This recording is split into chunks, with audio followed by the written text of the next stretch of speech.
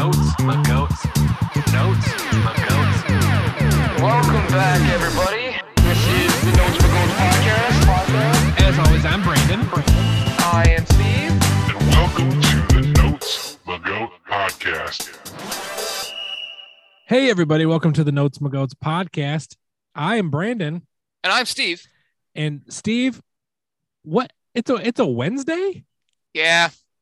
Like, we just dropped an album yesterday. We did. We definitely did. And we dropping one today? Yep. And one on Friday?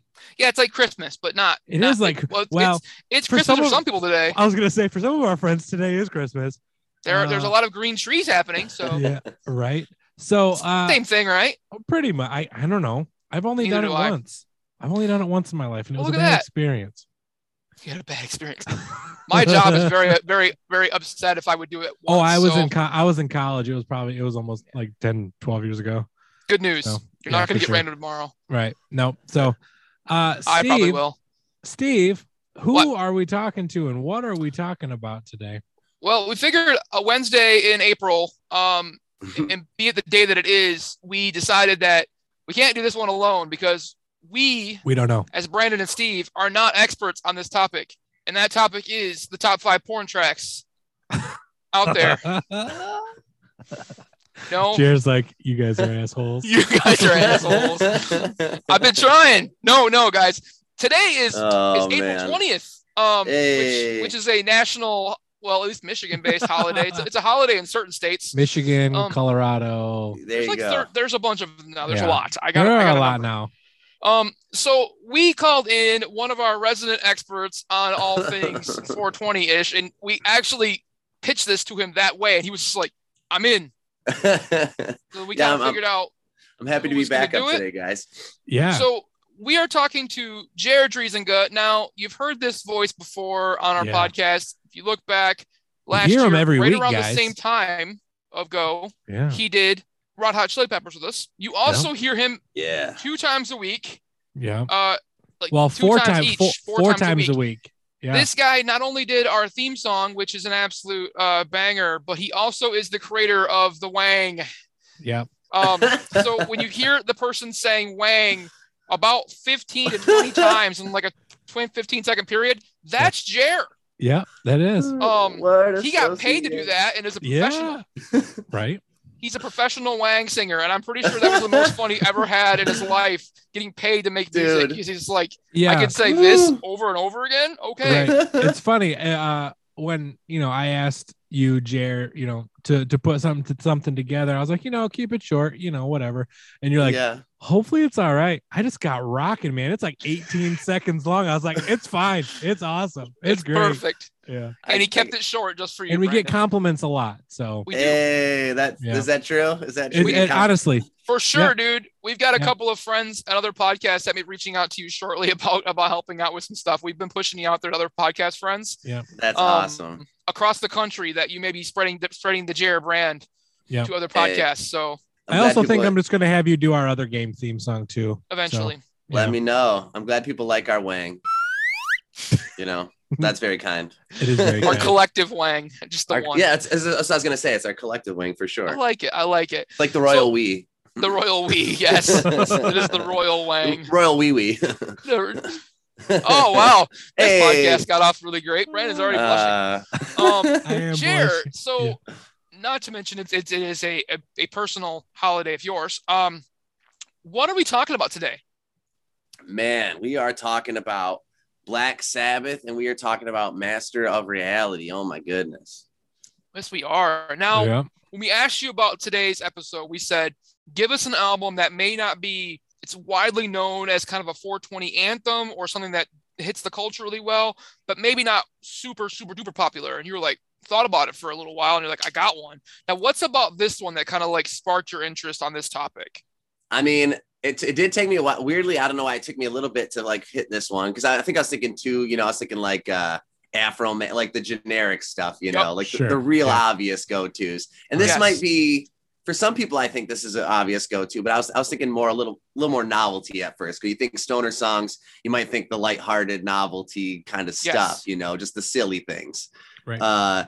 And so I ended up thinking of one of my favorite records when I finally landed on something, and it makes perfect sense to me because the way this record opens is just, first of all, with one of my favorite stoner anthems, and it opens with Tony Iommi coughing from hitting a huge blunt. So like you can't beat that. If we're talking about 420, that's the way to do it. You know? Yes, it is exactly how it opens, and that's kicking the doors down. You know. And to honest the truth, I had heard Sweet Leaf before, and I never really put one and one together. I was just like, what? Wait, and I listened to it again, and I'm like, now I get it. It's like a love little song to pop. Yeah, there's been a couple of songs I realized what they were about recently that I was unaware. One of them is Frankie Goes to Hollywood's Relax. Oh, it's not about exercising.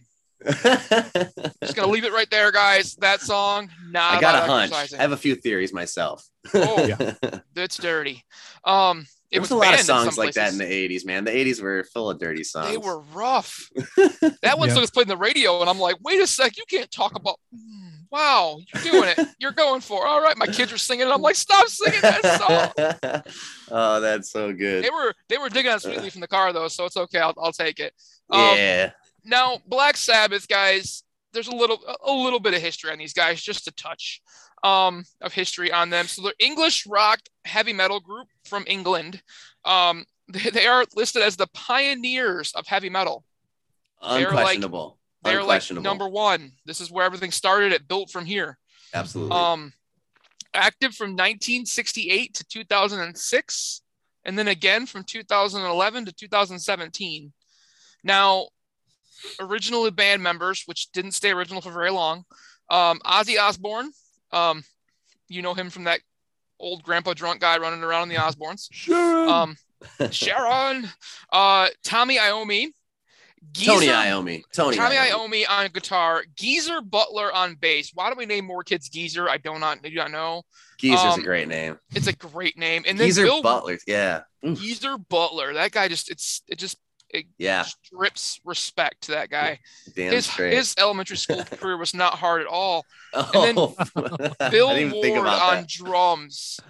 Yes. Now, I thought this was kind of funny. Previous iterations of this group were actually their first name was the Polka Took Blues Band. And then they called themselves Earth for a little while. Earth. Earth. They've settled on Black Sabbath in 1969. I'm pretty sure that was a good settle. They figured the good one out there. Yeah. Can't imagine Ozzy phoning a polka band, but hell, it might happen. I don't know. I don't know if they would have gone polka. I think it. Yeah, I don't think that it would have been it's the oxymoronic. It would have been oxymoronic, definitely. For sure. Like they got really, really fucking high and overthought shit. They get booked at like a nursing home, and then all of a sudden they just like rock it out. Like Killer Mike. Yeah, that was awesome. Right. I was gonna interject there. Yeah, I don't think polka was ever in their mind. I think that they were, I don't know where that polka part in the name came from, but I think blues was kind of always the thing. And then when they landed on the name Black Sabbath, that all everything kind of culminated at once, and they kind of figured out who they were. Like they wrote the song Black Sabbath. And then it was like an evil song. I don't know if this is my part to talk yet. Oh, go ahead. Go. No, you can talk whatever you want. You just sparked a little thought in me here. Cause so the Black Sabbath thing, Earth, that was the kind of what they were kicking around with. Actually, what happened was there was another English band called Earth. And so some bigwigs showed up at one of their gigs and were like, hey, nah. And so they're like, okay, we gotta do something different. Yeah. Can't do that one. Actually, what happened was a bunch of old people showed up and were expecting a different kind of music. And they're like, why aren't you playing your normal stuff? And they're like, what do you mean normal stuff? And so, there was some confusion. So what happened was they used to practice across the street from a movie theater, right? Mm-hmm. And so Tony Iommi just had this epiphany that basically it's the catalyst of heavy metal. He goes, people are paying to go in and out of this movie theater all day to get scared. He's like, why don't we write scary music? And then that's heavy metal, man. All of a sudden it happens. They write the song Black Sabbath. They throw in that flat fifth that gives it that real evil sound on that main progression. And all of a sudden they have their whole kind of like layout and kind of the structure of what Sabbath is going to be, starting with that song, and boom. Yeah, they really went after the occult and like the horror inspired lyrics, and then the down tuned guitars, the really thick guitar sound. Like they just went after it. Mm-hmm. Yeah. But it seems like every British band like almost every British band, especially in that time frame, started with the blues and then built from there. Oh yeah, like every British band you hear about, the Stones, the Beatles, the Who, everybody were like blues. Zeppelin, everybody went from the blues, and then they all kind of copied the Southern blues, and then went from that route. It was huge in England. It is really interesting. Than it was in the US. Yeah, it's really interesting with those like Birmingham bands and stuff being so influenced by Southern American blues. Mm-hmm. It's I mean, especially in the 60s and like 50s. Well, Southern North American blues. Sorry, let me Southern North American. Right. Yeah, our South American friends. You know what I meant. But I mean, I mean the Deep South, like it's just like that. The Mississippi Delta blues is huge there, and it was bigger there than it was here in the U.S. And they just took off and went with it, and it spawned. I mean, a ton of bands. For sure. That just kind of came out of there. Now, just a little bit more. So I did say the band changed personnel quite frequently. In '79, they actually fired Ozzy due to his overzealous drug use. That was the actual quote: overzealous drug use. Nice. He didn't go too much. He was just maybe a little bit too into it. A little bit overzealous. That's good. Overzealous. It's a nice word for it. They actually replaced him with Ronnie James Dio. Good old Holy Diver. Rest in peace. Rest in peace, Dio. Yeah. Now, Brandon, how many albums do you think the band's actually sold? They've had 19 albums. How many do you think they've sold? Oh, you're gonna ask me. Don't ask me. I am gonna ask you. I'm gonna Google it. 215 million. 200. Not that many. 100 million. You're closer. Okay. 100 million. Jair, are you gonna go over or under? Well, I just Google it. What do you got? I wasn't gonna last time I felt so dumb because I feel like I don't know how to guess albums sold. I guess I don't pay attention to that. So it's like, is it 3,000 or is it 40? Like, I don't know that. Right. I don't even where to set the number. I know it's not 3,000. Yes. But I'm looking at it right now. I'm gonna be the cheater here and say what I'm looking at. It says 70 million. Is that what you're looking at? Over 70 million. Yeah. The last time that was recorded was back in 2013. So it's probably over that now. It's probably closer to maybe 80 million. Sure. I was a little overzealous with my first. You were a little overzealous. But in that time frame, they've had 32 tours. That's crazy. They've toured 30. Not to mention they played Ozfest in the late 90s and the early 2000s every year. I forgot about that. Ozfest, yeah. Epic. That's where they came back. And they brought Ozzy back for a lot of that. Yeah. They brought him back a few times when he was clean-ish. Yeah. For sure. That was a big time resurgence for him, for sure. Clean-ish. We'll just go with that because we don't think he was actually clean. That's a good way to put it. So kind of all time with these guys, they've actually ranked number 85 for the greatest artists of all time by Rolling Stone. Out of 500, they were 85. They were the greatest metal band of all time by MTV. UK Music Hall of Fame in 2005. Rock and Roll Hall of Fame in 2006, so just after. 2 Grammy wins for both heavy metal music. Best heavy metal there. And then did receive the Lifetime Achievement Grammy in 2019. Okay. Now, we mentioned Black Sabbath started in 1968. With these older bands, I wanted to look up something and just to kind of Spotify monthly listens. This band is averaging 9 million monthly Spotify listens. That's crazy. That's awesome. Still, 40 some years later, right? Like 50 years later, they're averaging 9 million listens of a month on Spotify. It's timeless stuff. I mean, you have bands, and it's I think I've grown in my appreciation of it too. I'm going to get into that a little bit later, but yeah, like how I've listened to it, it was a lot different than what I remember. Now, Master of Reality released July 21st, 1971. It was their third studio album. So 71. So that means none of us were born yet. And 8 tracks, 35 minutes long. Like I said, perfect length. It was a record. So it was 4 tracks on each side. Classified as sludge metal, stoner metal, and doom metal, which I think is the best metal ever. I love all of those terms. Doom metal. Yeah. It did peak at number 5 in the UK music charts and number 8 on Billboard. And it was kind of funny, like a couple other albums we've done recently this year, it was actually negatively received by critics, but now is actually considered one of the best metal albums of all time.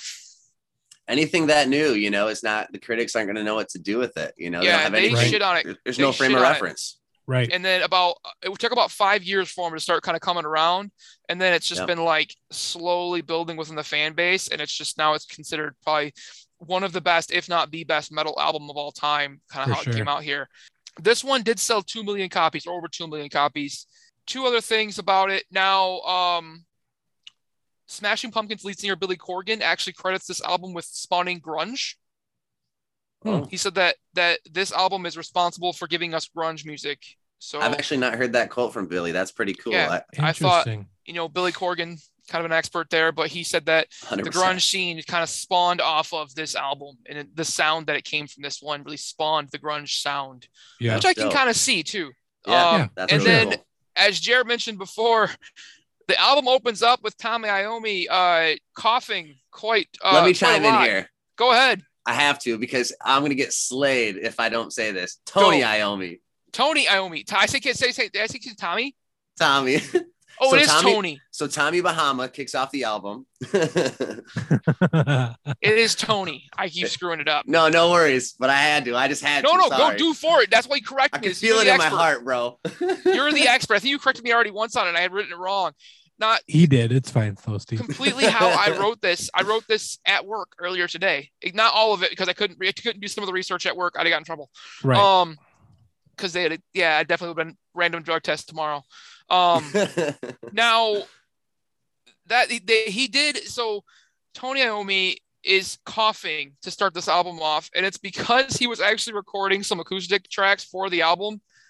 And our overzealous drug user, Ozzy Osbourne, pops in with a very large joint and says, "Here you go." There you go. Takes a hit off of it. And the coughing that you hear was actually recorded while he was supposed to be recording acoustic tracks. And the producer was just like, "I like it. Let's use that." That's funny. While opening the album for Sweet Leaf. So, which definitely works, like you said. It only had one single, though, guys, which I thought was very interesting, because I thought Sweet Leaf would have been the single. And it wasn't. It was Children of the Grave. That is a banger right there. Oh, dude, it's so good. Now, Brandon. Yeah. We're going to go to you. Okay. What was your favorite track, dude? Oh, we're getting right into it. Holy shit. We're getting right into it. Oh, man. We're just jumping right in. I want to see what Brandon says. Man, I'm a sucker for amazing musicianship and the use of unique instruments. Okay. So I chose Solitude as my favorite. Ooh, wow. Now, I could have easily chosen this track as my deep cut, but this song alone, to me, has the most unique sound, tempo, and vibe that is pretty vastly different from a lot of the rest of this album. A lot of the other songs on this album have that same, hard rock vibe to it. And although they weren't underwhelming songs, those tracks were just, what was expected when I heard this album. And sure. I for this one, Solitude, I just want nothing more than to share this track and tell everybody to go listen to it. So that's why I made sure that it was my favorite. So Solitude for me was my favorite track. So if I can add on to absolutely, man. If I can add on to Solitude there, I think that one is I like what you were saying about the fact that this was one of the ones that was kind of maybe a less expected here. Yeah. Compared to the heavy, the rock riffs and all that, the real riffy stuff. This one always kind of gives me like this, like hippie, dippy, moody blues kind of thing. Gives me like a moody blues kind of place. And it's also like you hear a different side of Ozzy's voice, like this more tender, soft, sweet kind of thing. Which I think is like really unique, and a lot of people wouldn't expect. Like, a lot of people, especially people who just don't know Black Sabbath that well, might not ever think they would have a track like this. Right. And you guys were speaking on the acoustic. Tony digging into that acoustic stuff and smoking weed to like kind of get in the zone for it or whatever. This is actually, I believe, the first album with acoustic Black Sabbath songs. So that's pretty cool, but that Solitude one, I think that's a great choice, because it is such, I guess at this point in the game for them, a departure, It caught me by surprise, because there was like very little percussion. Yeah, for sure. And they do have great rhythm section stuff. So it came out of like nowhere for me, because all of a sudden you leave Lord of this World, and like all of a sudden it just like the vibe just goes way low. I could see it. And it was me. I was just like, what's going on? Where's the drums? Like, right. The bass wasn't as forefront in there, but it was a lot more acoustic guitar, a lot more guitar riff in there. Yeah. And it was, I didn't mind it, but it was like, I was confused the first time I heard it. Cause I thought like, cause it dropped, even the volume of the album just drops down. Cause I mean, I listened to the remastered version on Spotify, which is remastered in 2014. But even then it's taken off the record. So you're still getting some of those volume drops. Which is something I kind of like about those old records, you know? Yes. And you're definitely how it was recorded and you're trying to figure it out. But I was just like, I had to turn it up, which can be, you're like playing on the edge with some of these albums. Cause you start turning this up too loud, you're going to get your eardrums blown out by something. Something off is going to kick and you're going to be, what the hell was that? But that one just kind of like stayed right in its zone. I didn't mind it. Jared, what was your favorite track out of the 8? What was your favorite? Ooh, man, this is a really tough one for me. Because I've just like loved this album for a long time, and I kind of like them all equally. I might go, man. It's tough. Something makes me want to say. I feel like this is maybe an unexpected choice as well, but for some reason I keep wanting to say After Forever when I think of this record as a favorite. I think it's partially because again on like the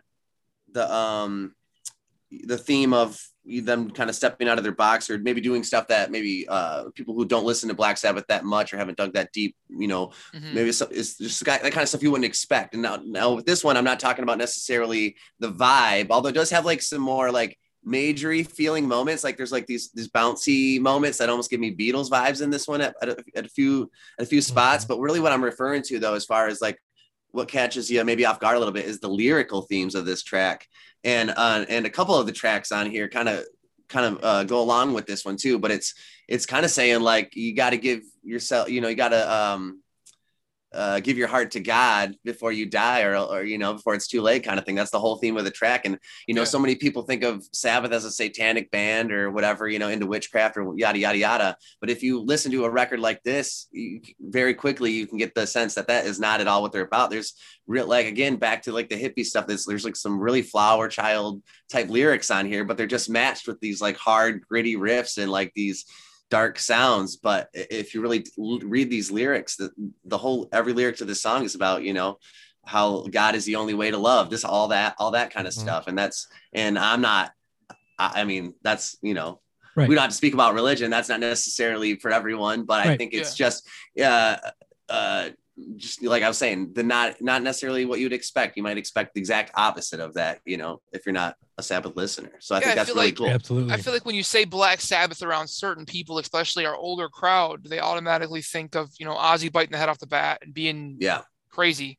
But yeah, lyrically, a lot of songs in this album are very complex and deep, and not deep as you would think they are. But I think, like you said, that new guitar sound that people weren't really used to is what drawing them into kind of taking those lyrics and hearing a bit of them and just kind of going the other way with it and be like, they worship the devil. And Ozzy's just like, fuck you, I do. Yeah, it's a cool buy more albums. It's a cool juxtaposition here. Yeah, they kind of, the imagery and stuff can lead you to think one thing, but if you dig into it, there's more depth to it. And yeah, that juxtaposition of the heavy, evil sounding riffs with like these positive, like we gotta like take care of a lot of the lyrics on this record are we gotta take care of the world, we gotta be better people, we gotta spread love. Like Absolutely. That's a huge portion of the themes here. Like then there's a few that kind of go outside of that, which would be like Sweetly, for example, where it's just a love letter to weed. Solitude, where that's basically sounds like some kind of breakup song or maybe missing a friend or just being alone and just missing people in general. But those two are like the only ones that really depart from like that. I think those are the only two that really depart from like this, just spreading love and being a better person and trying to like spread positivity into the world. And that's so not maybe what people would expect from Sabbath. I just love that. I'm going to say that over and over because I think this record just epitomizes that kind of thing, you know, that those lyrical themes are just, you know, catch you off guard. And it came out, you know, after the 60s, you know, it came out in 71. So like you kind of got that whole third, and then the period of the 60s kind of rolling in. It's early 70s. So it's still Vietnam. Yeah. But there's still some stuff kind of going on, and that hippie movement is still pushing through. It's still getting there. So I feel like it was right in the time frame, but it just sounds so much different that people just kind of have their own misconceptions about it. So yeah, it's just one of those things. It's so interesting to read the lyrics on it and kind of figure it out from there, because some of the stuff you can't understand Ozzy on some of the tracks either. You're just like, what is he saying? Sure. Hold up to read some stuff.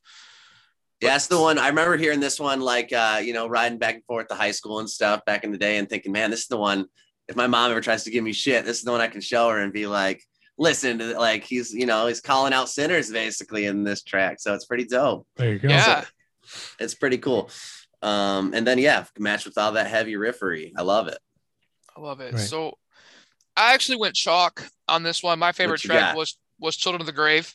Yeah. Okay, awesome. It was between this and Sweet Leaf. And it was mostly musically. I loved Children of the Grave, and the music on this one was a little bit I felt better than Sweet Leaf, only for a couple different reasons.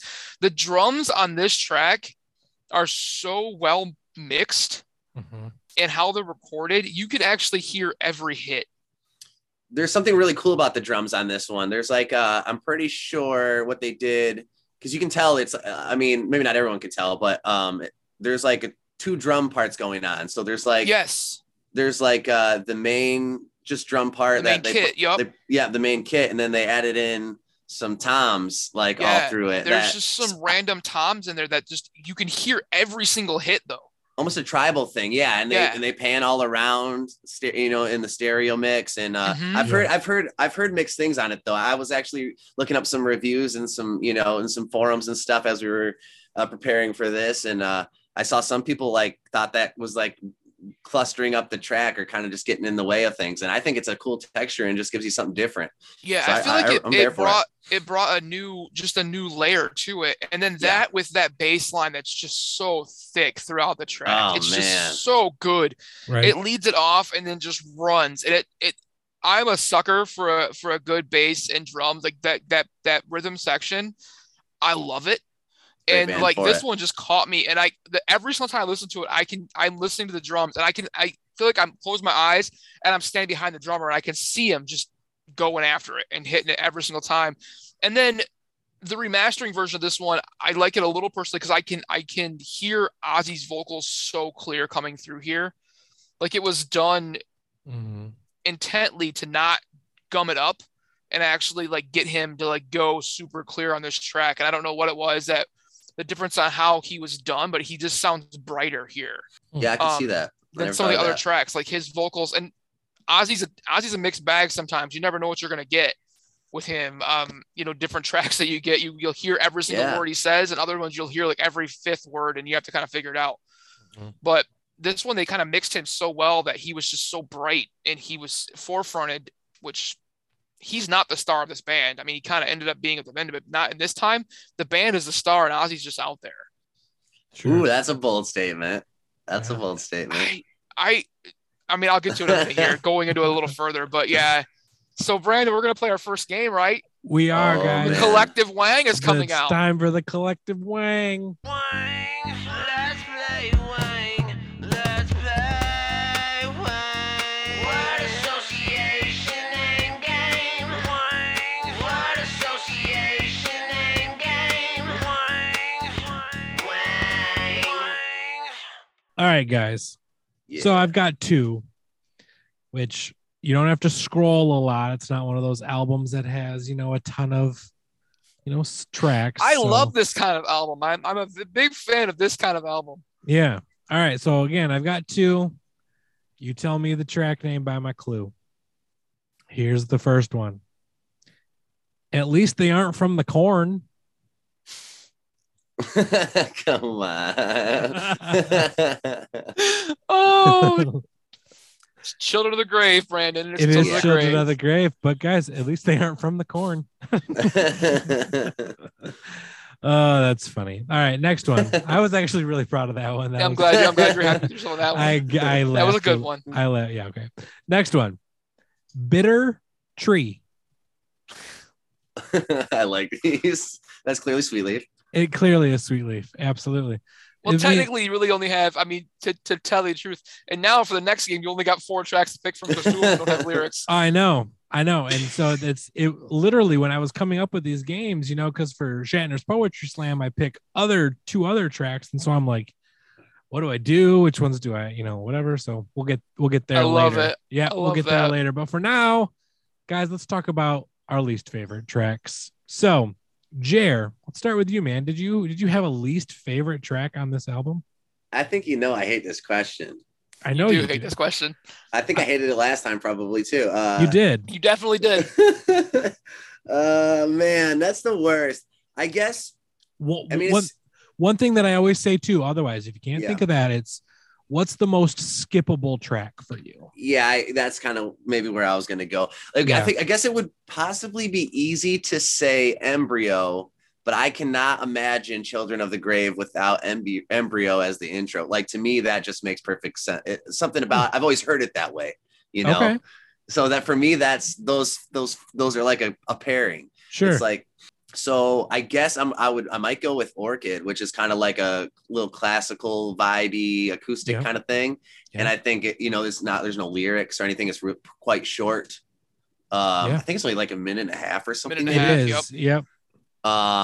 So yeah, that one, if I'm going to pick a skipper, that's probably the most forgettable. Yeah. Yeah. Steve, I'm going to jump in with my least because it kind of goes Jair off of what you were talking about. Yeah. I actually did pick Embryo as I can least. see it. But it's funny, you said that you like how it kind of leads into Children of the Grave, and I personally, I was listening to it and I didn't think that it did. I didn't think that it either helped lead into it, or I didn't think that the track before it that it let out, I thought that it was just a random 28 seconds that was just there. So it's kind of interesting how two people who listen to the exact same thing have two different their lens and scope on it is different, but it's super cool though. I think but at the same time, I did mention that one right away because I can see why people would say that track makes sense to me. I think it's just the fact that I have such a relationship with this album. Yeah. And for whatever reason it is, like those two tracks have kind of become connected in my brain, For sure. Which makes sense. Which definitely makes sense. Right. I'm with Brandon. Mine was Embryo, and it was either Embryo or Orchid for me as well. It was one of those two. Yeah, I could see that. That's pretty obvious. And I would say and it was only because, and if I think, to your credit, Jair, if Embryo had ended abruptly and it was just kind of funneled right into Children of the Grave, yes, it would have been different. But because there's the end and there's definitely the pause before Children of the Grave starts. Mm-hmm. Then it's not a long pause. It's only long 4 enough. seconds. It's long enough where you're just like, what? But and to the two of those tracks to have and I get it. It was a different time period. 8-track album. You got a record going out, but to put out an 8-track album and two of them be instrumentals, it takes massive balls to do that for one. Yeah, it's kind of the vibe you're going with. But with the 2 tracks, looking at them specifically, I preferred the more melodic acoustic playing in Orchid because I felt like it was kind of a come down. Like you're just kind of like a reset almost. Yeah. And you get into Solitude too, which is kind of another reset before you get into the Void. But Embryo for me was just like a ramp up. And then Children of the Grave comes in and you're just like, which way are we going? So I just like, and it was only 28 seconds long, which is why I was like, yeah, was it necessary? Yes, it gives you that same vibe and it does have those hard guitar riffs, but it was one of those things, like if there hadn't been that buffer in the middle between the two songs and it just flowed right in, which I think it actually did on the UK pressing. I think the US pressing, because there's 2 or 3 different pressings of this album that came out in the tracks are different spots. I think in the UK pressing, this actually does track together, or either that one or Orchid tracks into one of them as well. Like they mush them together, and it's actually like an 8-minute long track instead of like a 5-minute something interesting. So the UK pressing is a little bit different, but this one actually did get pressed 2 or 3 times in between the 70s and 80s where they changed it up a little bit. Mm-hmm. But had they have kind of pressed those two together, I think it would have been different for me. I still think Children of the Grave would have been my favorite track, even with that opening. I don't think it took anything away from that track. I just was like, okay, well, hey, it sounded like like you're at a show and like mid-show, the guitar player is just like, fuck you guys, I'm gonna play something really quick. Like I'm gonna just rock out really fast here. Like the guitar player all of a sudden has a hair up his ass, and he's like, I need to get this out of my system, and just starts going after it.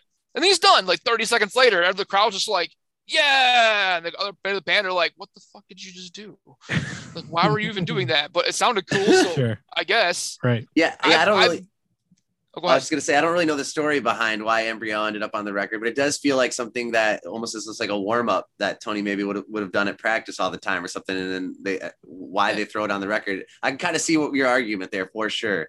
I've been to so many shows cool that guitar players just do that, and it's funny because it's like, I've been, like you're in the security, and like you're in the pit, and you're like turn around and watch the guitar player, and you're like, what the hell are you doing?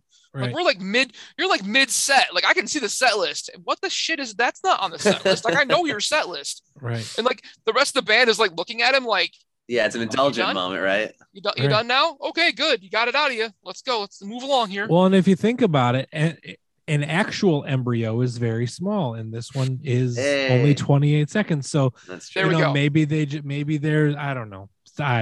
No. And the lead into Children of the Grave does kind of like stylistically, if you're going lyrically, kind of work its way in there.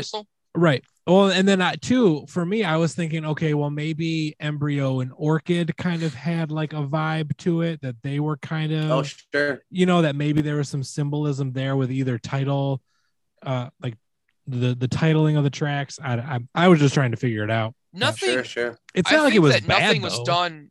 Yeah, nothing was done with like. Everything has some thought behind it. Like there's sub meanings behind all of this stuff, even the instrumentals. And it'd be interesting to kind of hear what the meaning was behind those two tracks. And I'm sure it's out there somewhere. We can figure that out. Let me just buzz Ozzy in right now. I'm just kidding. Yeah, let's get Ozzy going here. He won't remember. You better get. If he knew how to zoom, yeah, he would have. Yeah.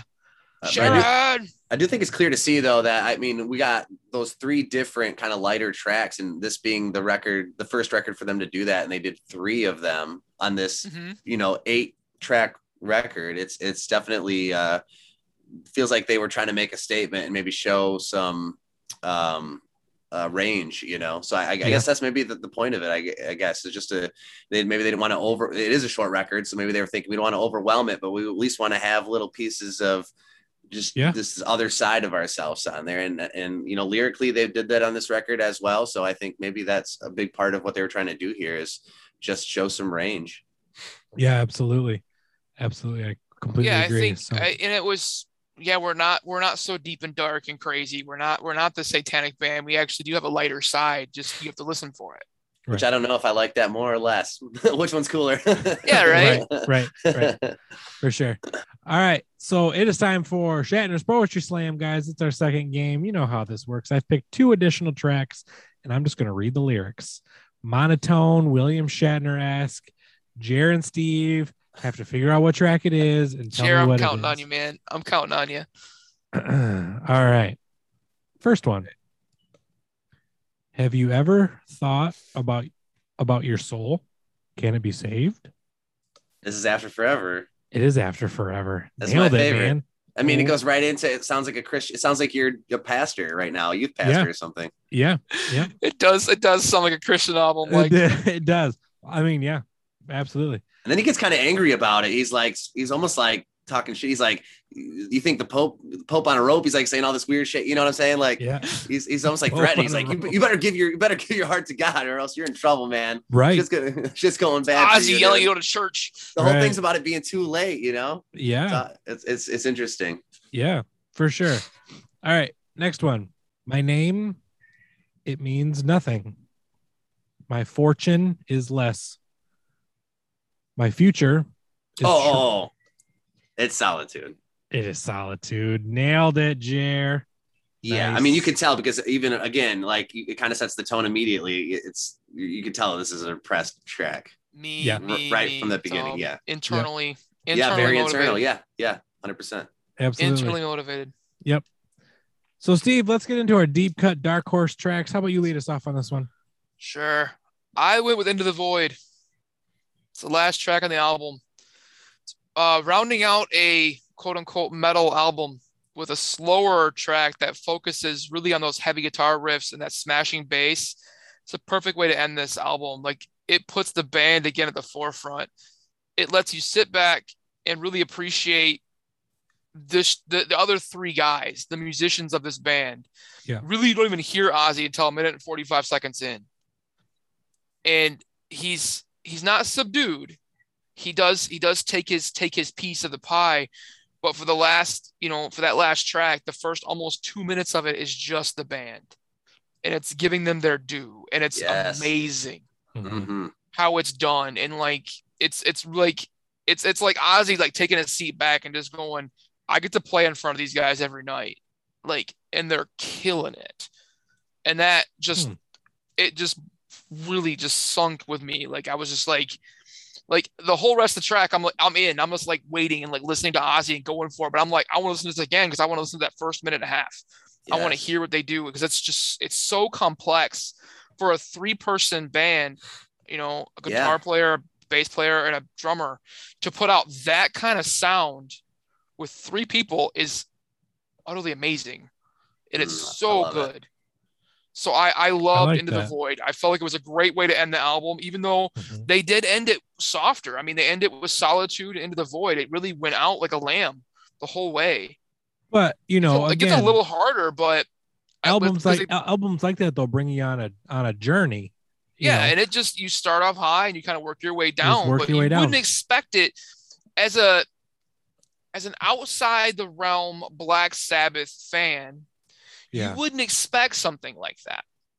You wouldn't expect it to have a softer vibe as it kind of, you don't expect softer vibe and Black Sabbath in the same sentence. It's kind of, that is true. If you're like a casual fan, you don't expect that's what I'm loving. Yeah. That's what I'm loving for sure as well. So what about you, Jair? What was your deep cut? Man, oh man. There's only 6 tracks. I mean, technically musical tracks, and the other 2 are instrumental, but I guess this feels, I mean, since it was already like a favorite track, maybe it's a bummer to pick, but I kind of want to say Solitude just because nice. It really sits in a different place, I feel like, than like thematically than the rest of this album. I was touching on that earlier. Sweet Leaf and this one, I feel like really kind of stand out thematically. And it's just I would just emphasize all the things I kind of already said about it. I love that you get to see this softer side of Ozzy's voice, and I think a lot of people don't even know that Ozzy has this side of this voice. You think of, if someone does an Ozzy impression, this is not going to sound anything like his voice on this track. You know what I'm saying? Right. I think there's parts of his voice people are not aware of at all, and this showcases such a tender, sweet side of him, and it's so moody, and like you said, there's not a lot of rhythm going on. It's really just kind of this dream state kind of track you can really get lost in. It's all buttery and warm, and yeah, I love it. Yeah, you never really hear people describe Ozzy's voice as buttery and warm, Yeah. But yeah. I mean, it absolutely is. I mean, that's the reason why I picked it as my also great stoner track. I think it's a great one to smoke weed too. Oh, I bet. Yeah. I'm sure it's great. You get lost in that one, zone out. I bet. Speaking of getting lost and stoned, my deep cut is Sweet Leaf. Yeah. There we go. Absolutely. Man, this track, we've talked about it. It starts off the album, but there's one thing about it though.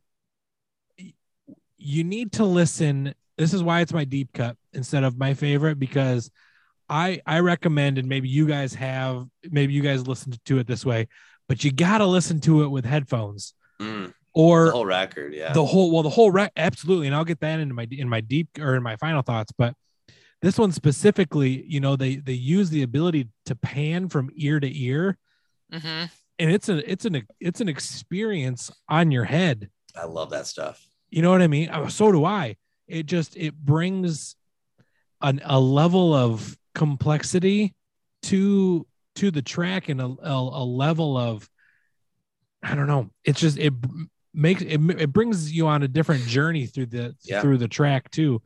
Musically, this track set the tone for how the rest of the album was going to look, and it was masterfully done. So that one for me was my deep cut. I mean, speaking to that sonic experience, if I may, absolutely, man. I think it is really fun to hear the kind of stuff and innovative things they were doing at this point in time, late 60s, early 70s. Right. It's the first time they even had the option to do that kind of stuff. Sure. So they're not only are they like willing to give it a shot, they're having to figure it out. They're not just, right. They're like, hey, let's do this. And they just, push a couple buttons, right. pan it here and there like we can do today. It's a creative endeavor for sure to do this kind of thing back then. So it's really cool and shows like this like hunger and like just creative thing. And like, I just think it's really cool how innovative bands were in this time. For sure. Because I mean, they had the benefit of everything. A lot of toys were new at that time. And it's just really cool to see what people were doing with all these new toys back then. Right. It's really exciting. Yeah, absolutely. Absolutely. I love the music of the late 60s, early 70s for that reason, because there's so much experimentation going on with this, and how things are kind of like, it's like the infancy of like music editing in the rock music realm that we know now. Yep. And like, I love when bands now go back to it. I mean, and get into some of that old stuff, like, the Silk Sonics that get back to that old 70s funk and actually go after it. Some of those old rock bands that really do play with the stereo versions in your headphones and go back and forth. I love that they kind of go back to that like old school way of doing things, and just go after it. I just, this time frame was like the like rock awakening for like music and what was happening here. Yes. So it's kind of cool that you picked an album right in this like melee of time.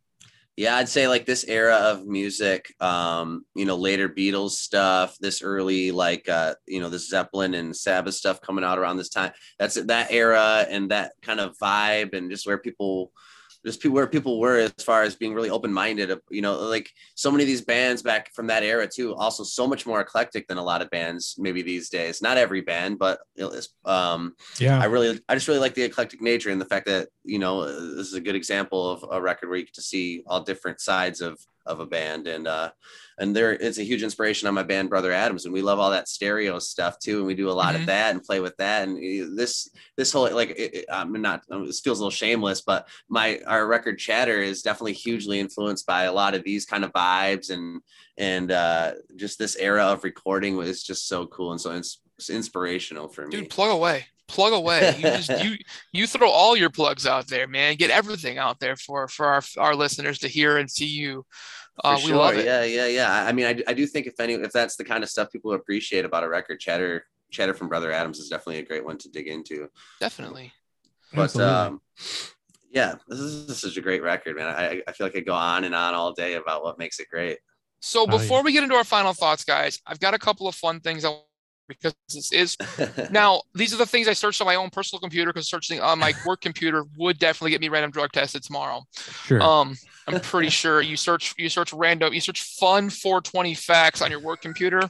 Good way to get a random drug test the next day. There you go. So did you guys know, this is pretty funny. This is on multiple websites, that most 420 facts are made up by someone that was high. Like most 420 facts made up by someone that was high.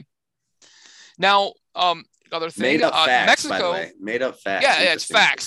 Facts, yes, they are facts. Right. If you're stoned, it's definitely a fact. Now, Mexico actually grows the most cannabis of all world areas. Mexico grows the most. No one's shocked. Nobody should be shocked, at least. Right. Did you guys know that cannabis and hops are in the same family of like plants? I mean, it makes sense. Yeah. It does. Yep. See that? So Brandon's Vice of beer. Yeah. There we go. I recently had a THC infused beverage, and it was alcohol free, but it had THC. I'm curious if there's some kind of similar process that they use with maybe the weed buds as they would with the hops to brew. I don't know. I don't know much about brewing, but I'm curious. I've tasted one of those before, and it's like a hop tea. It's actually not bad. Interesting. Yeah. It was not yesterday. My job, don't worry. Somebody from my job does listen to the podcast, and I've been reported on a couple of times. Decades ago. So I'd make sure this was multiple years ago, over 8.5. That's how long I've worked my current job. Yeah.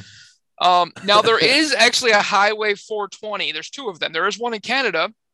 It was renamed Highway 420 after marijuana was growing in the ditch along the highway.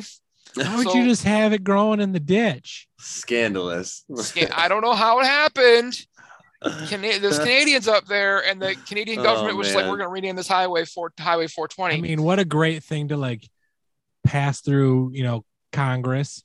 It's just like, hey, there's weed on the side of the road.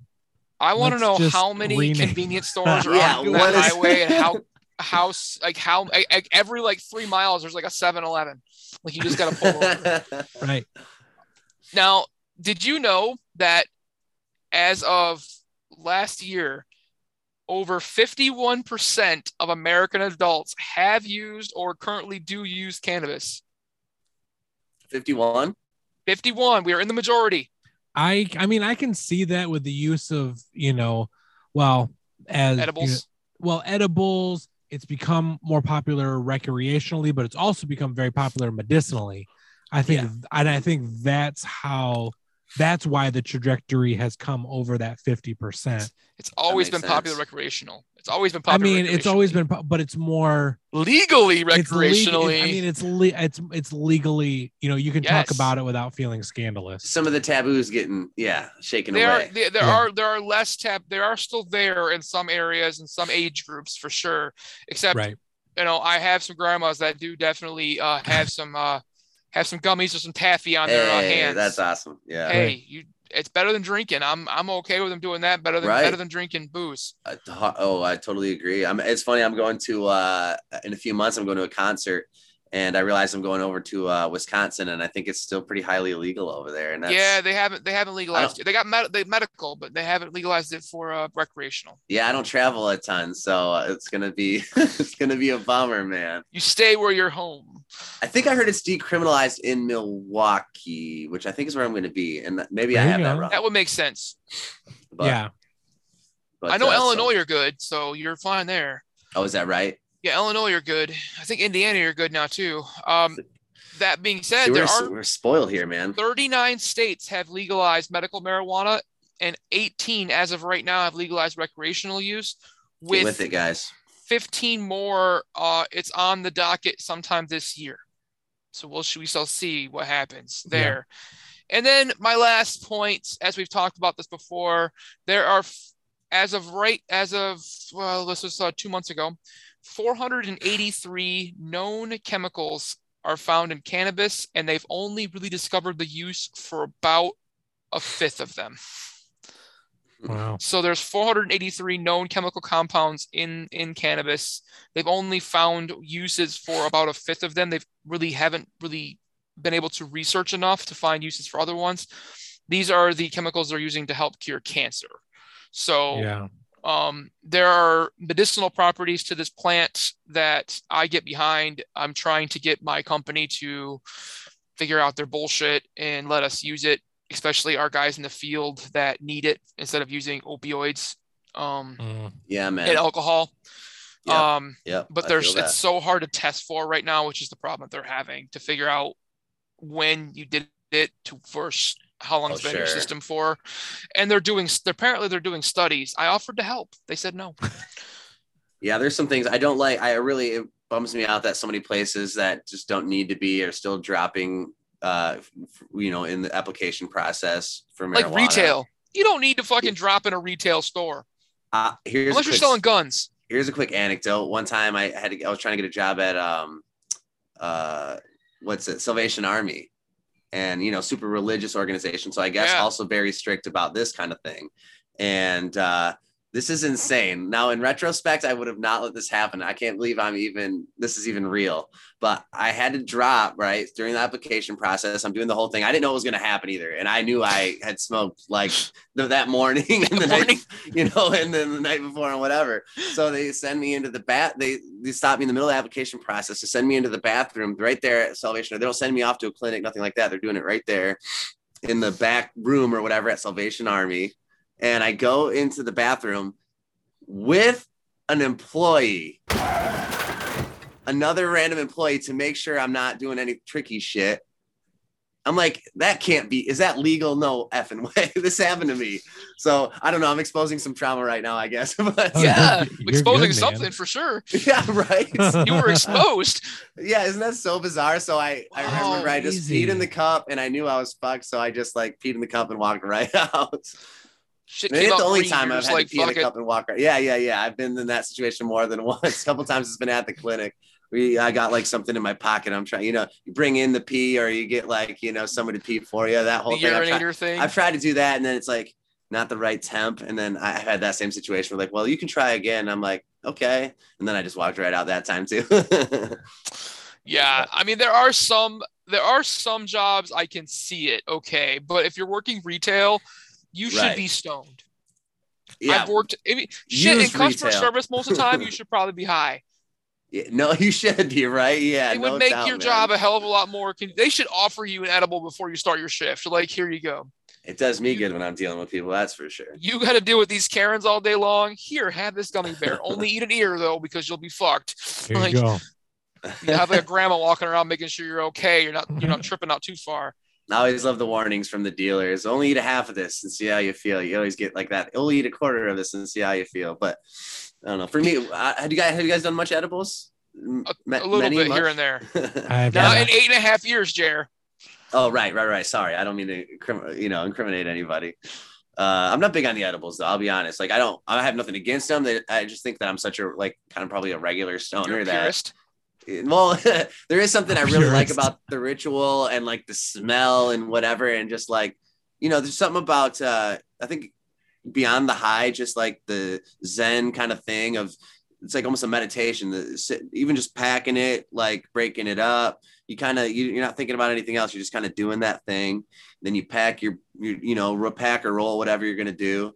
And then there's the fire and the whole thing. And there's something almost like spiritual about it or whatever. That's, like a high in itself. And then you get the actual high. That's like, that hits you from the weed, but just that moment and that whole process it's an escape. I think that I really appreciate about it as opposed to digesting it. And then also what I was going to say is, since I am such a regular stoner, like I don't think I can never really tell if the edibles are hitting me, because even if I do eat them, like I'm going to be totally ripped on a joint like before they would hit me. So it's like I don't know which one's which, but you're fucking just riding. You're like, what the hell? Not everybody is smoking as regularly as me, though. So no, my wife actually, a friend of ours, makes cookies, and he said, hey, he's a regular pothead. He's just like, he's got his own business, so he can do whatever the fuck he wants. God bless. He gives me his cookie, and he goes, here, get this to your wife. She'll like it, but only have her eat a piece of it, like a small piece, and just kind of see. Yeah. So he gives them to a couple other people in a coaching tree that we're doing some things with. And one of the guys we're coaching football. One of the guys goes into the trailer and just mounds the whole thing. He says, I'm not no bitch. And he takes the whole thing down, right? He didn't leave the trailer. He didn't leave the trailer. We come up to the trailer and I'm like, bud, you good? He goes, call my wife and tell her I'm sick. I said, what are you sick with? He goes, making some shit up. I don't know. I said, are you good? He goes, nope, not good. This kid's like, Dad. He goes, get over here. I'm like, just go for a minute. You gotta like sleep this off, man. He's like, what the fuck were in those cookies? I'm like, I don't know, but I'm like, I don't even want to touch this one now. I'm gonna get in trouble. Like, my wife had a piece of it and she's just like, I'm pretty sure I was high 2 days later. She's like, this is some stupid shit. I don't know what the fuck's going on. I'm just like, that's so funny. But the edibles are funny because I always talk to people and like, if you don't smoke very often or you're new to this shit, only eat the ear of the gummy bear. And you're like, yep, the ear. Like, I'm a grown man. The fuck you. And I've seen multiple grown adults that have that attitude that just are really fucking funny. That's the guy sipping on whiskey. It's amazing how fast that guy got hit by those edibles. The fact that he couldn't even leave the trailer. He did not leave. He just sat there. He was just like, that's amazing. Nope, now, did he only have one? He ate a whole cookie. Well, the whole I was thing. Gonna say how many cookies? He ate one. The whole thing, though. And like the guy said, the like professional pothead said he only eats a fifth of one at a time. And he's a high functioning pothead. He just doesn't show all the time. These terms are cracking me up. That's up, what he says. He actually calls himself a high functioning pothead. He's like, I'm a high functioning pothead. I'm like, I guess that's what I am too. Then you do you, man. He's just like, it's kind of. He's like, it's my coffee. I'm like, hey, I don't blame you, man. You do if you can do it, do it. Fuck it, go for it. If I could, I probably would, but I can't. Yeah. For me, it's really a cure-all at this point. I got to be honest. Like, it's one of those things. Maybe it's not a good thing. But it really is. In some ways, it's a good thing. In some ways, it's not, because it's also like an appetizer and a dessert. And before I have to go shopping, and then when I'm done shopping, and I'm kind of that guy a little bit. Yeah. You're like the guy from the fucking My Big Fat Greek Wedding, the Windex. You're like, have you smoked yet? Yeah. Oh, yeah. Stomach hurts. Have you smoked yet? Oh. But it is like I for me, it's like kind of if I need to wake up in the morning, I'm a little groggy. Like, I will smoke weed to like kind of wake up and focus. Yep. But then at the same time, I'll do it to kind of do the exact opposite and unwind. And it's like, I don't know, there's something about it. It's like a miracle drug like that. It's your own personal aloha. Once you really get a goodbye. Yeah. There you go. Oh, I love that, dude. Dude, that's sweet. I like that, Steve. Gotta start a strain or something. There you go. There we go. Aloha. I just want a small credit. I don't want a lot, just a small credit. I'm good with it. Some kind of business plan happening here. You're the expert. I'll just sit back and live vicariously through you. I mean, I'm the expert as far. Well, I'm not really an expert. This is what I will say. Like, I actually don't know a ton about like the chemicals and the cannabinoids and the compounds, yada yada yada, or growing it even. But when it comes to smoking a shit ton of it and being able to handle it, hell yeah, I can do that. But my friends and wife and everybody like rolls my joints. Like, I am a useless stoner, honestly. Like, I can barely roll a joint. Like, oh, that's bad news. I can't believe I'm saying that publicly, but it's true. I can barely roll a joint, if at all. Your little bit of street cred is gone now. If that's where my street cred comes from, oh man. Oh, that's okay. I appreciate it. It's true. You've heard it here first. You've heard it here first. Yeah. Right. On the day of all days. Come on now. Oh no, this is gonna ruin me too. It's all right. I'm sure you'll rebound or won't even remember. It'll be fine. Stoners are gonna cancel me, man. You stoners cancel anyone? Probably not. Yeah, that's what I was thinking. So let's finalize Master Reality here and get this taken care of here. Get our ratings kind of figure out here. Brandon, what was your final thoughts on this one, man? Man, yeah. So I listened to this album once with an earbud just because I wanted some music on in the background. Yeah. But then when I did my deep dive, I actually did sit down and put my podcasting headphones on, which noise canceling, just everything enveloped. And man, I'll just tell you, if you're able to listen to this album with headphones, please do it, and you'll thank me later. Yes.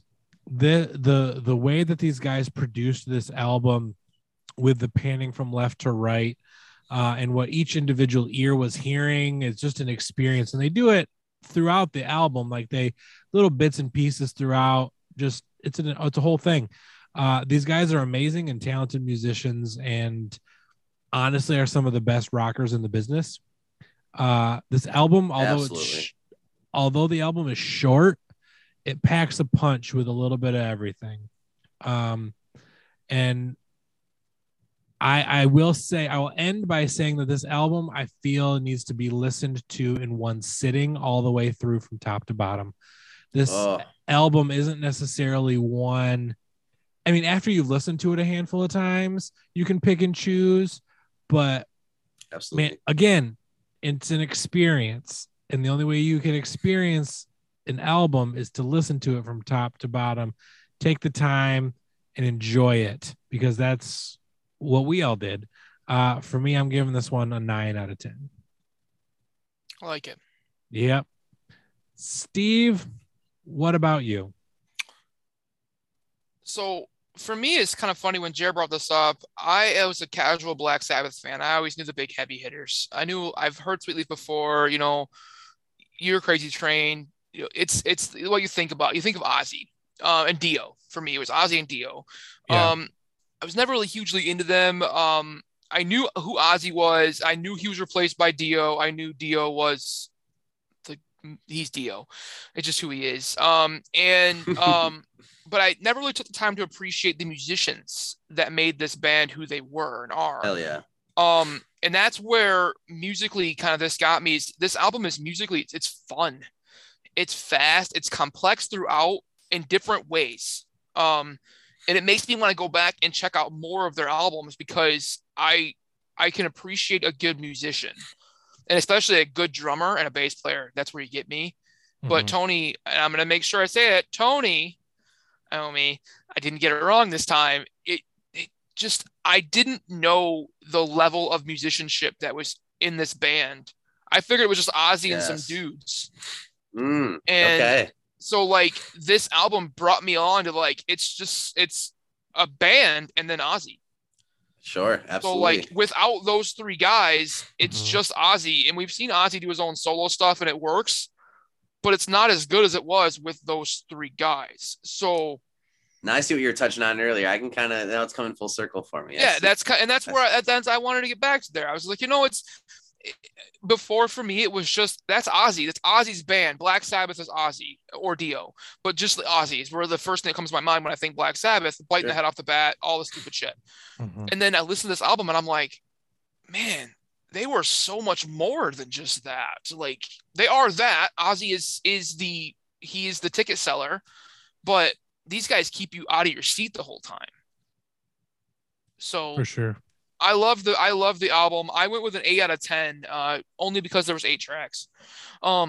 If it was more tracks, it would have got more from me, man. I'm trying to be a little more stringent in my ratings this year, but I loved it. If it was 8 out of 8, it's 8 out of 8. Like it's a perfect score for me. Just 8 out of 10. That's good. Sure. What about you, Jair? What was your final thoughts on this album? Man, I'm so torn about there's a couple of different things I would love to include in my final thoughts, but I would like to kind of bouncing off a little bit of what both of you have said in yours. Speaking to I really liked how you said it packs a punch, and then I also liked how you guys were touching on the musicianship. There's for example, Lord of This World, I should say. It's a great example. It starts out with this more kind of metal hard rock riff, and then all of a sudden switches into this groovy riff right before the verse, and I guess I'm just pointing that out just to say that there's a lot of great moments like that where you get these, they're just trucking on one riff, and then all of a sudden it was just a different time in music where you could just go off on these musical adventures, and it's just riff and another riff and another, and there's not even lyrics necessarily happening. It's just they're just, everything wasn't based on the radio, and you can really tell on a record like this isn't a radio record. So I guess my final thoughts would be that, there's some adventure here, and there's the pack and a punch, I would say, comes with the fact that, there is these musical how would I even say, they just really go off on a tangent, I guess, in all these different spots, and they're so epic and beautiful, and just stuff you don't hear in today's music necessarily because there isn't really a place for it. It's at least not metal, like a metal jam band. They totally are. I mean, and then some tracks on this record are more metal than others, but there's all this groove on the record too that I think can't be overlooked. So yeah, I think my final thoughts are just that this is a good one to dig into, to kind of hear that. I don't know. We talked about indulgence a little bit, so maybe some of that you just wouldn't hear in more mainstream music today, in more mainstream metal or what have you. But and then I guess that's kind of covering the record. But I definitely want to summarize by kind of saying the impact of this record and these first couple records. And by the way, these records came out within 2 years, these first 3 records. Yeah. It's insane. 6 months record. It's crazy how fast they're pumping these out. So if you look at that timeline, it's mind blowing. And then in like we were saying, this is 50 years ago or so, whatever. Yeah. And we're still hearing bands trying to replicate these sounds. I know I'm still trying to replicate these sounds and do my version of them. The impact is you can't deny it. It's like a Beatles level of impact. there wouldn't be bands like, Smashing Pumpkins, what we talked about earlier. There wouldn't be Soundgarden. There wouldn't be so many of that. Yeah, I guess that grunge. I totally see what Billy Corgan was saying about the grunge thing, because like a band like Soundgarden, for example, is basically a resurrection of Sabbath in the 90s, and there was so many great bands in the 90s doing that. And there's still bands doing it today, and so many things like that Flat Fifth I mentioned earlier, those evil sounds, they just didn't exist. Tony thought, let's make scary music, let's make this epic kind of thing that just didn't exist yet, like not in a way that was like a rock pop kind of delivery, like there was like, scores in like those horror movies, that kind of had that sound, but he's like, let's take this and let's do it as a band, and let's find our 3-piece rock band way to do that. And it changed the world, man. And it's been powerful, and it's, they're just as much of a household name as they've ever been. For sure. Definitely. And I wholeheartedly agree, man. Like I said, I was so infancy on the band themselves, and like hearing this, and it's like, now I want to get back into a little deeper and be like where does this come, like how did they kind of like get here, and then where did they go from there? And I know with Dio it changed a little bit, it kind of changed, they evolved. I mean, to go 50 some years, you got to evolve. Definitely did, but they really stuck to their guns as well by I was gonna say, they haven't lost any of the edge or what we love about them either. And I don't think anyone's ever complained about that. I think everyone's that's been the consensus. They're one of those bands that just delivers. And it's awesome. And to hear even those old guys at Ozfest just going after it still. I mean, in 2017, I think that's the last show they played, or 2016. And like, but they were in their 70s, like 60s and 70s going after it. And it's just, it's hilarious, but also like you're just like up there just going, I want to be you when I'm 70. Like, oh my I don't want to be Ozzy when I'm 70, because that dude's got all kinds of issues. But one of the other guys, maybe the rampant overzealous drug use thing got me a little bit, but oh sure. I saw, and I will say I've seen Ozzy live a few years ago, and then like more in my I think it was sometime in my late teens or so, I saw or maybe it was my early 20s, I can't remember exactly, somewhere in there, I saw the Heaven and Hell lineup of Sabbath, which is the Dio lineup with Vinny Appice on drums.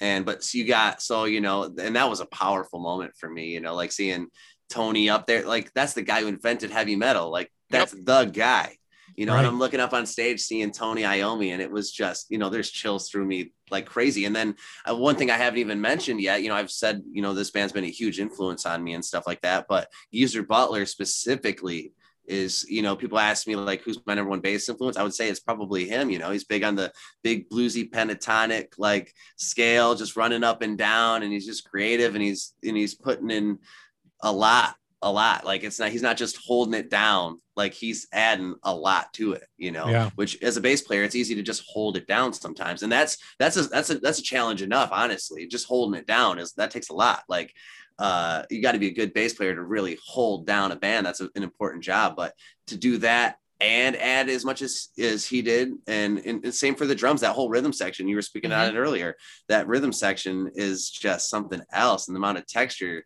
they provided behind Tony or Tommy, if you will. Tommy. Either one. Either one. Tomato here, Jared. Come on. That's right.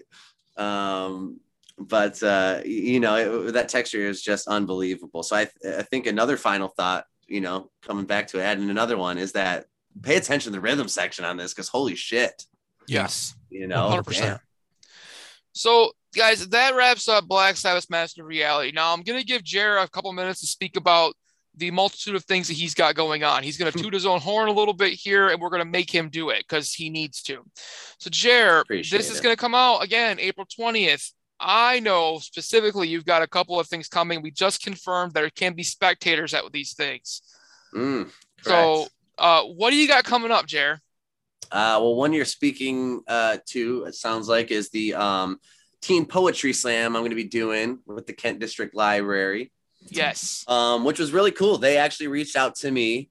It was a really cool thing. I guess like the guy who was one of the guys who's involved in organizing the event. His name's Greg Lewis, and he apparently was a fan of Brother Adams. So that was kind of my initial in. He kind of knew me from that.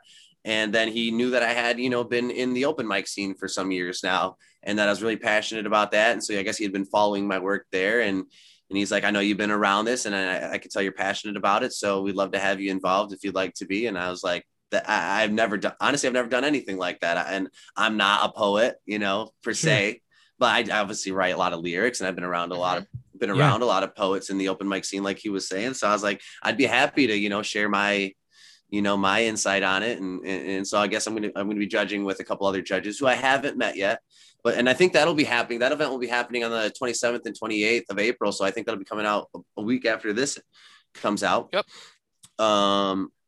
And I'm really excited, you know, it's just something different. And I'm hoping to meet some new people and kind of learn some new things. And right now I'm just like, we were a year ago, we didn't know where we were going to be. And now I am just like hustling, you know, and I'm finding lots of opportunities. You got your open mic on Tuesdays?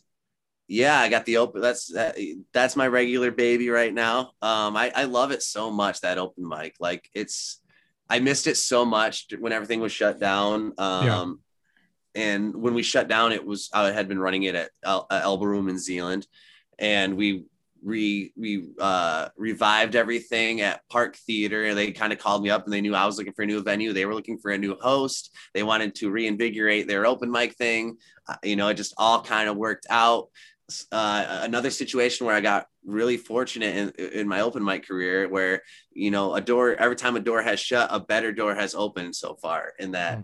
In my open mic, you know, history. And it's been really awesome. And so Park Theater has just been a huge blessing. The crowds are insane. Like it's a Tuesday night, and people are just coming out, and we're right by downtown Holland. Yeah, we are right by Hope College. So we get a lot of the college kids, and they're loving it. And they're also like really a lot of talented kids that are coming from there, you know, and playing. Yeah.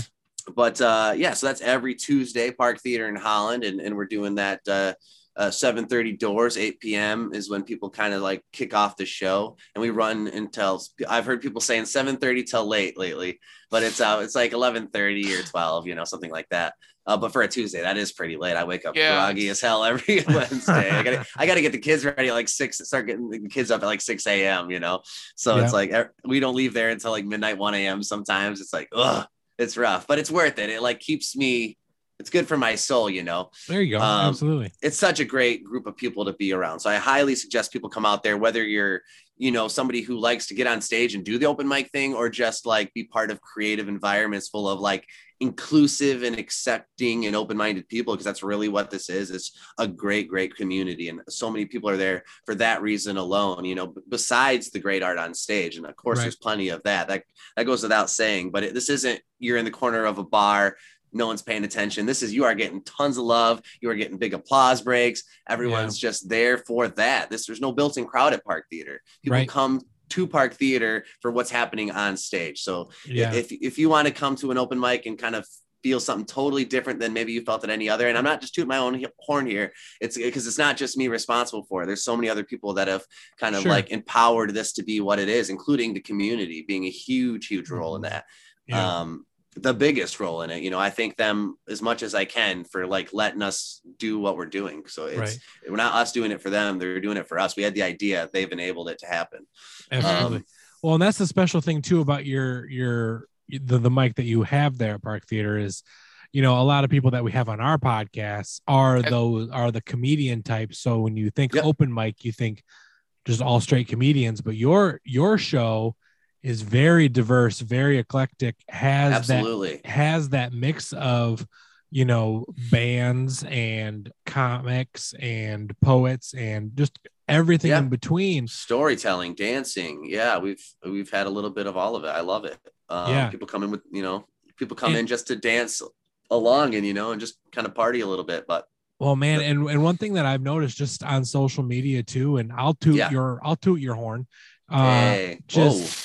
I mean, you know, it's one of those shows.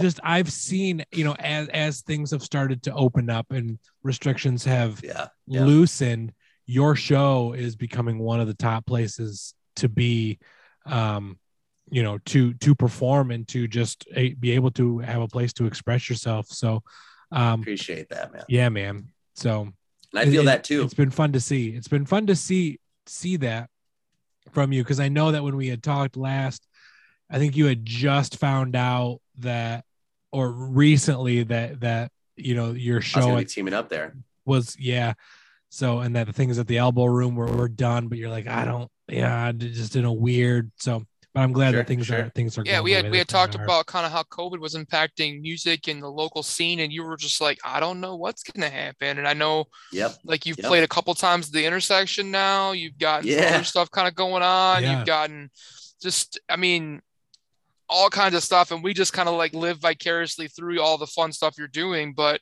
we see it and we want to let you know, like, we're happy that kind of what you're like, everything's flourishing for you and your family, and it's amazing to see all those fun things that are coming up for you guys.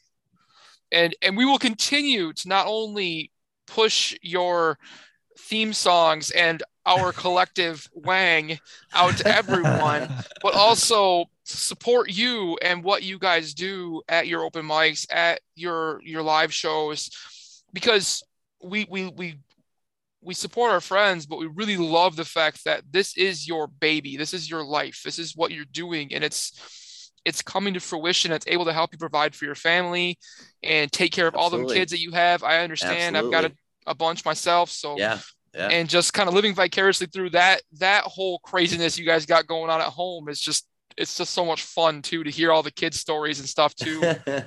It makes me laugh every day. Every you guys post all the kids, I'm just like, I've been there. I've definitely had that conversation before. Yeah, I'm so past the trying to be the cool rock and roll guy at this point. Like, that's definitely still in me a little bit, but I'm a dad and I'm all those other things too. So I think it's important. I think it's important to show people that side of who I am as well at this point. I think there was maybe a time in my life where I was trying to be the cool guy all the time, and sure.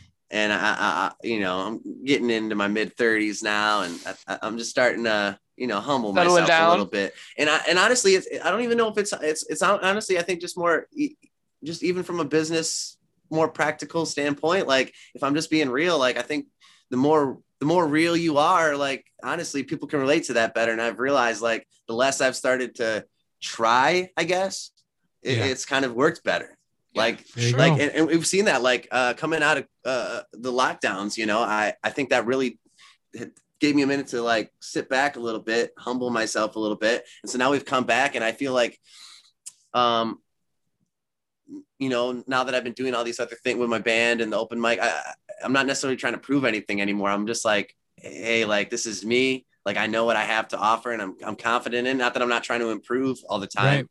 But at the same time, I know I'm pretty like, I guess, aware of who I am at this point, and I'm comfortable with it. And if you're not, then that's your bag at this point, For sure. I love it. I'm cool with that. And it took a while to get there.